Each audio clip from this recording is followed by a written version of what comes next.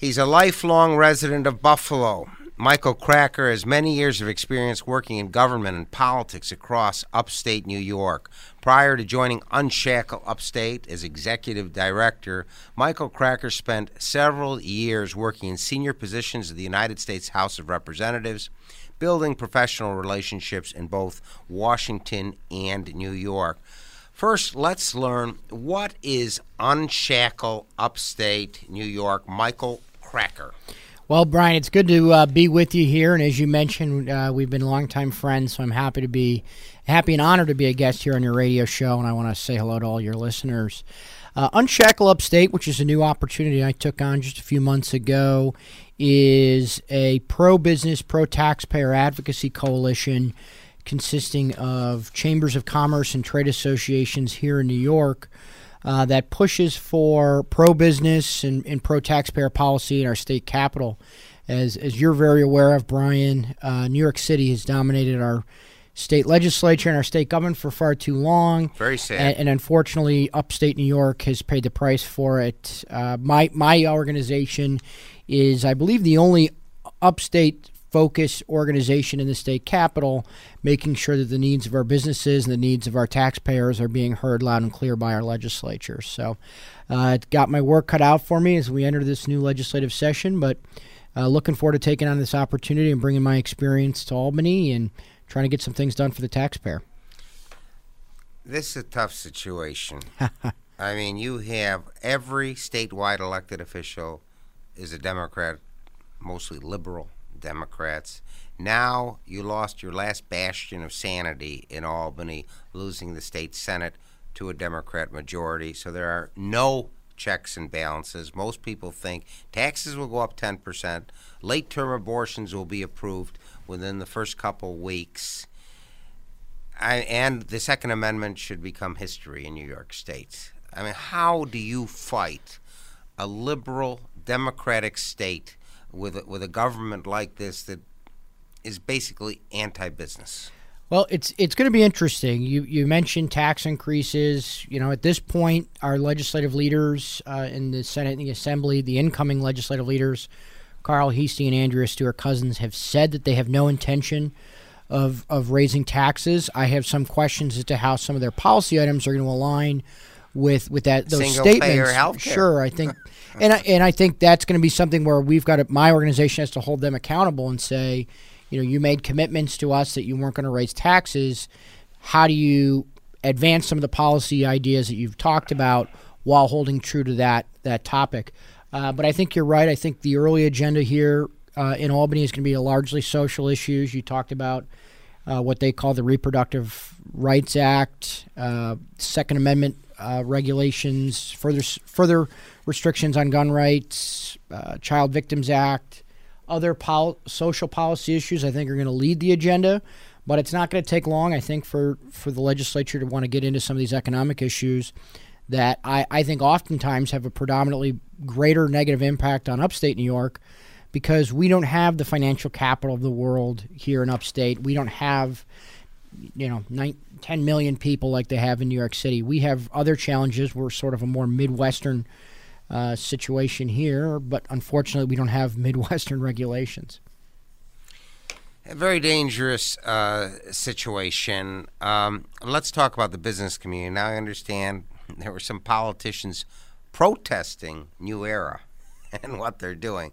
And I would think that New Era, having elected officials protest, is going to make them even run away from New York State more. Well, it's interesting, the New Era situation. So that the news that New Era was going to leave came the same day that the governor announced the significant incentives that they provided to Amazon to come to New York State into the Queens area. So, the way I view that is both the Amazon situation and the local officials here in Buffalo saying that we need to offer, the IDA or somebody needs to step in and offer incentives to New Era to stay, really exposes the central problem that is New York State's just simply not business friendly. It's not open for business. I think the Tax Foundation ranked New York State is the 47th worst business climate in the nation, which is actually up from 48. I thought we were 50th. We trail maybe only California and New Jersey in that capacity, which is really nothing to be proud of. But to the larger point, rather than trying to pick your spots and invest, significant public money into one business here, one business there, part of our organization's mantra is let's get the entire business climate more favorable so that everybody benefits, both the existing businesses. It makes the state more attractive to new businesses. Let's lower property taxes so that we don't see the same outflux of population that we see. Let's fix the whole problem rather than try to, treat individual problems with Band-Aids. Let's make the state healthier in general. Absolutely. Well, like your former boss, Chris Collins, you're a great advocate for private sector business and growth of the private sector in Western New York State. We talked a little bit about this Democratic majority. Well, let's talk specifically about this preposterous idea for single-payer health care, which probably will cost each home in Western New York and throughout New York State another $5,000 or $10,000. How can people who are struggling to put kids through college, pay the mortgage, pay these excessive state income taxes and property taxes, how are people going to pay another $5,000 or $10,000 a year for single-payer health care? Well, I think in this debate, Brian, it's important to take a step back. The folks that are pushing for this policy claim that what they want is to make sure that nobody goes without health insurance. Well, when you look at it from that perspective, the percentage of folks in New York State who currently don't have health insurance is 5% of the population. I thought it was 3%. Well, there's 5% total. 3% are Medicaid eligible but aren't enrolled, and then there are 3% who are in somewhat of a black hole right now. Okay. So you're talking about trying to fix a problem that's affecting currently 5% of the population.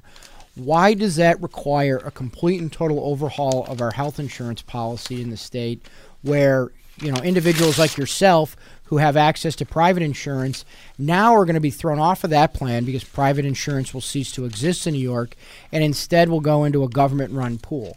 I think for a lot of us, anybody who's seen the way the state manages our Medicaid program, which is the most expensive Medicaid program in the state of New York, would be rather disappointed to find out that instead of having your independent health, your Blue Cross Blue Shield plan, instead now you're on a state-sponsored plan when you liked your plan before that.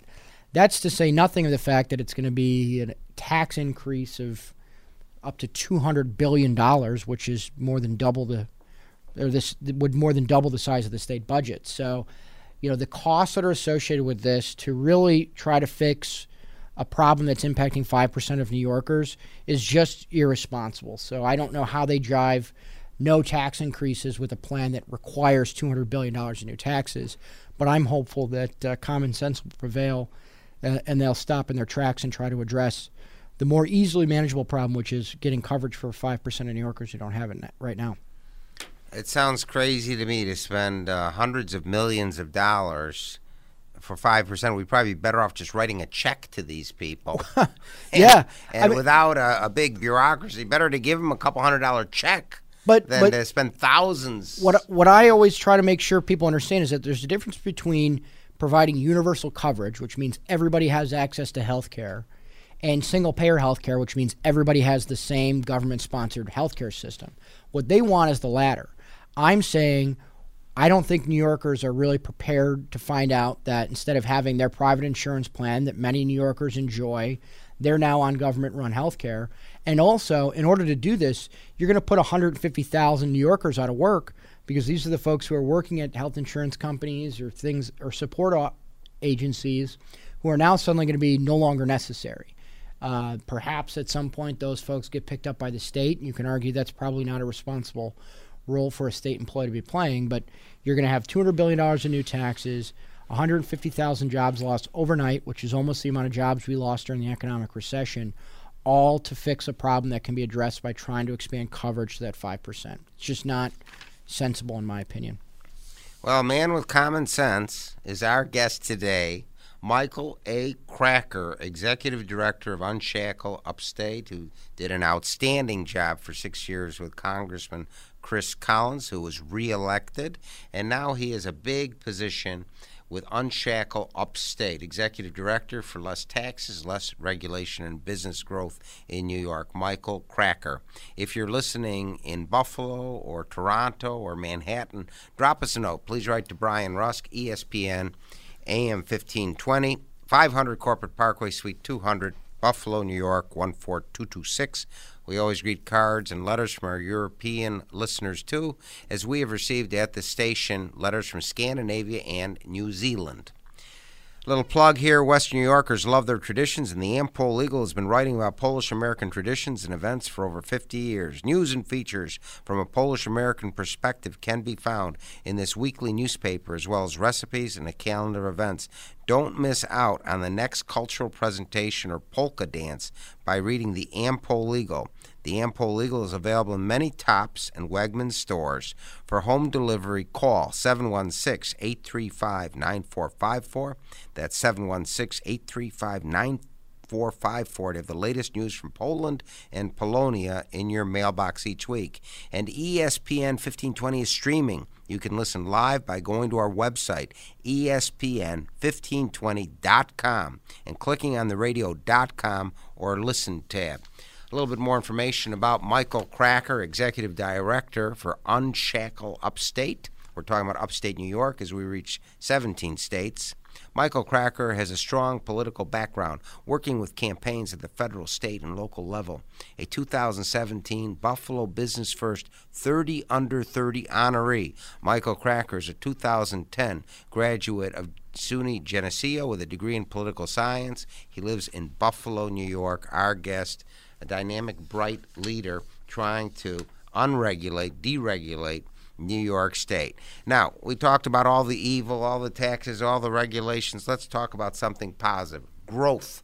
And we've lost 1 million people in this state in the last 6 years. How are we going to bring working people back? Not welfare recipients, not refugees, working people. Yeah, I thought you said you want to talk about something positive. There's still challenges there. No, I think that's part of the crucial goal of our organization is to get the upstate economy growing, get our communities, which have really been seeing population losses, from the 50s and even somewhat before that to today.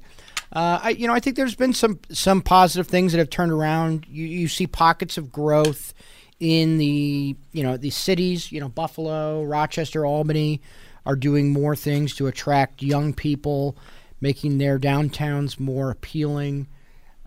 Bringing in some of that, call it maybe your Silicon Valley style and businesses where you see ping pong tables and places for employees to work in more communal settings. So you have seen positives like that, but I think one thing that we're going to look to push for in the new year is increasing our workforce development programs around the state.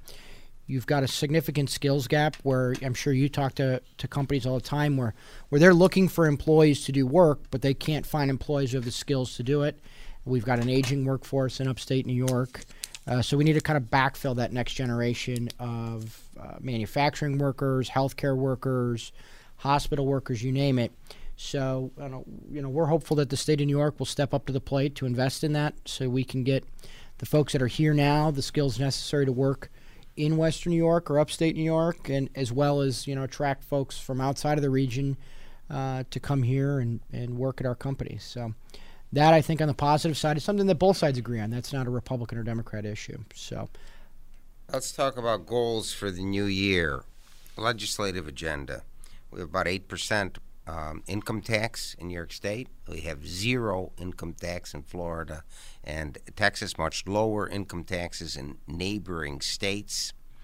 So what are we going to do to get New York in the middle of the country, maybe 4% instead of 8%? What are we going to do to really cut the size and scope of New York State government? Michael Kracker. Well, Brian, I think it's tricky. I wouldn't expect that issue is going to lead the agenda in the new coming legislature. I don't think that those folks feel that that's onerous.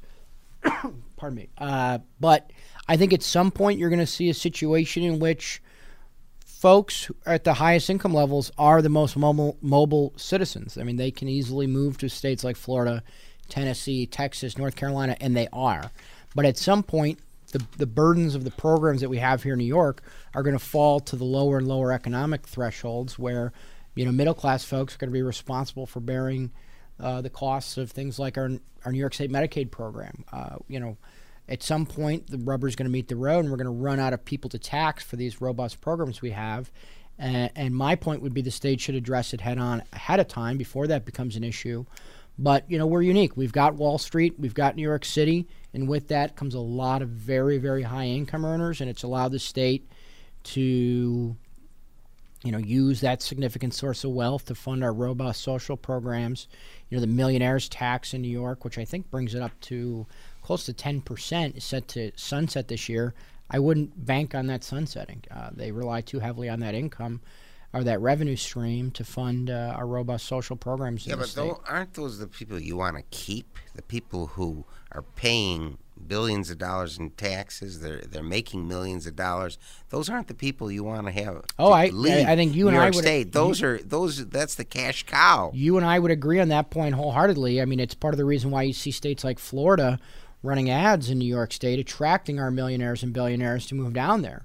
And I think there are some folks who don't necessarily believe that that's realistic. I mean, I think you heard recently the governor had made a comment saying that folks aren't leaving New York State because of the economy anymore. They're leaving because of the weather. And I think, that couldn't be anything any further from the truth. Well, that's not true at all, because 60% of the people who leave the state go to neighboring states. They have the exact same weather. So that is not true in any way. Part of my organization a member of my organization is the Greater Binghamton Chamber of Commerce. You look down there in the southern tier, most of those communities are struggling significantly, but you look just over the southern border into Pennsylvania, and those communities are thriving. That's, I think, in large part because of hydrofracking, which was something that the state chose not to participate in, much to the economic chagrin of the southern tier and other communities who would have benefited. But, there you see, it snows just as much in northern Pennsylvania as it does in southern New York. So I don't think the reason that those communities are growing while we shrink is because of the weather. We're going to talk about fracking in just a moment. Our guest today is the dynamic new director for Unshackle Upstate, Michael A. Kracker. He's located at 257 West Genesee Street, Suite 600, Buffalo, New York. If you're listening in South Buffalo, Montreal, or Washington, D.C., we'd like to hear from you with our 50,000 watts of clear channel power. Please write to Brian Rusk, ESPN Radio, 500 Corporate Parkway, Suite 200, Buffalo, New York, 14226. We always greet cards and letters from our Canadian and European listeners. Again, Michael Kracker is Executive Director of Unshackle Upstate. Now, we've had a friend of Michael's on this program a few times, Charlie Joyce, who's with Otis Eastern in Wellsville.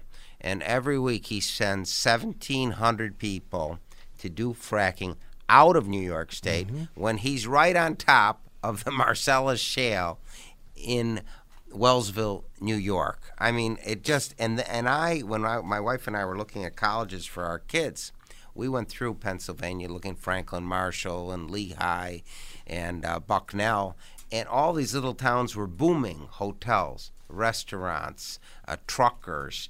Unbelievable, billions of dollars a year, which we're losing out on. Wouldn't fracking in New York State bring billions to the New York State economy? No question it would. I actually was corresponding back with Mr. Joyce when the governor and the Department of Health first made that decision, and I think both of us could do nothing but shake our heads. It was New York State, I think, turning its back on a real economic opportunity. A lot of these regions that would have benefited from fracking have suffered a manufacturing loss. They've suffered a loss of population. This would have really been an opportunity for them to turn the tide and get growing again. And I think it's very frustrating for a lot of those folks because, as I mentioned, they can see, just out there down their backyards, the folks in Pennsylvania benefiting from hydrofracking.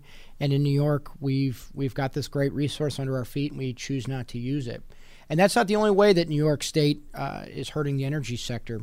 Energy infrastructure, pipeline infrastructure, we have some of the highest utility costs in the nation here in New York. And part of the reason for that is we don't allow energy companies, natural gas companies, to expand their pipelines to reach new customers and to export into other communities. the DEC and other state agencies have really beaten back those efforts, and it leads to higher energy costs. We've got a great company here in Amherst, New York, in National Fuel that's been here 100 plus years. They can't get the permits necessary to build out their infrastructure to provide natural gas, which is affordable, it's clean, doesn't rely on state subsidy. They can't get that to their customers, and that's a uniquely New York problem, and one that I don't see this governor or this state legislature wanting to address, but they certainly should put it up on the agenda. And one thing I wanted to mention, that now, as of a couple days ago, we are now an oil and gas exporter, the United States. The time in 72 years, and I believe a lot of that has to do with fracking. Sure does. Just ridiculous. Let's talk more about taxes. I'd like to talk about our excessive sales tax at 8.75% in Erie County. Property taxes, some of the highest property taxes in America, in the second poorest city in America. How do you get this through to people to start making government smaller and reducing taxation? Well, I think for a lot of the reasons on our sales tax side of things, why that's so significant is because the state's passing down of their Medicaid programs to the counties to make them pick up some of the bill. So therefore, a lot of counties, I know Erie County, Niagara County, rely significantly on their sales tax, and they're kind of getting pinched on the unfunded mandate side of things, and the only thing that they can control really is their sales tax. So, one thing that's up this year is the property tax cap was put into place by, believe it or not, this governor in 2011, which capped our property taxes at a 2% growth year over year, which is, I think since it was enacted, saved $8 billion for property taxpayers over the lifetime of that legislation. But when it was passed by the legislature and signed by the governor, the expectation was that right behind it was going to be mandate relief. Our county governments across New York State, both Republican and Democrat administrations, have long begged for mandate relief from Albany, because Albany passes on so many burdens onto our communities and then tells them how much they can increase their tax levy. So if we want to get serious about actually reducing our property tax rate, not simply capping the rate of growth, I think we need to tackle mandate relief. I know the Assembly Republicans under Brian Kolb have long championed proposals to do just that. I think there are probably some common sense things that we can do, but you're right. Our property taxes are some of the highest in the country as a percentage of home value. So while our housing stock is affordable, when you have to wrap in your property tax bill, you might be better off in a bigger city in another state because your property taxes are so expensive.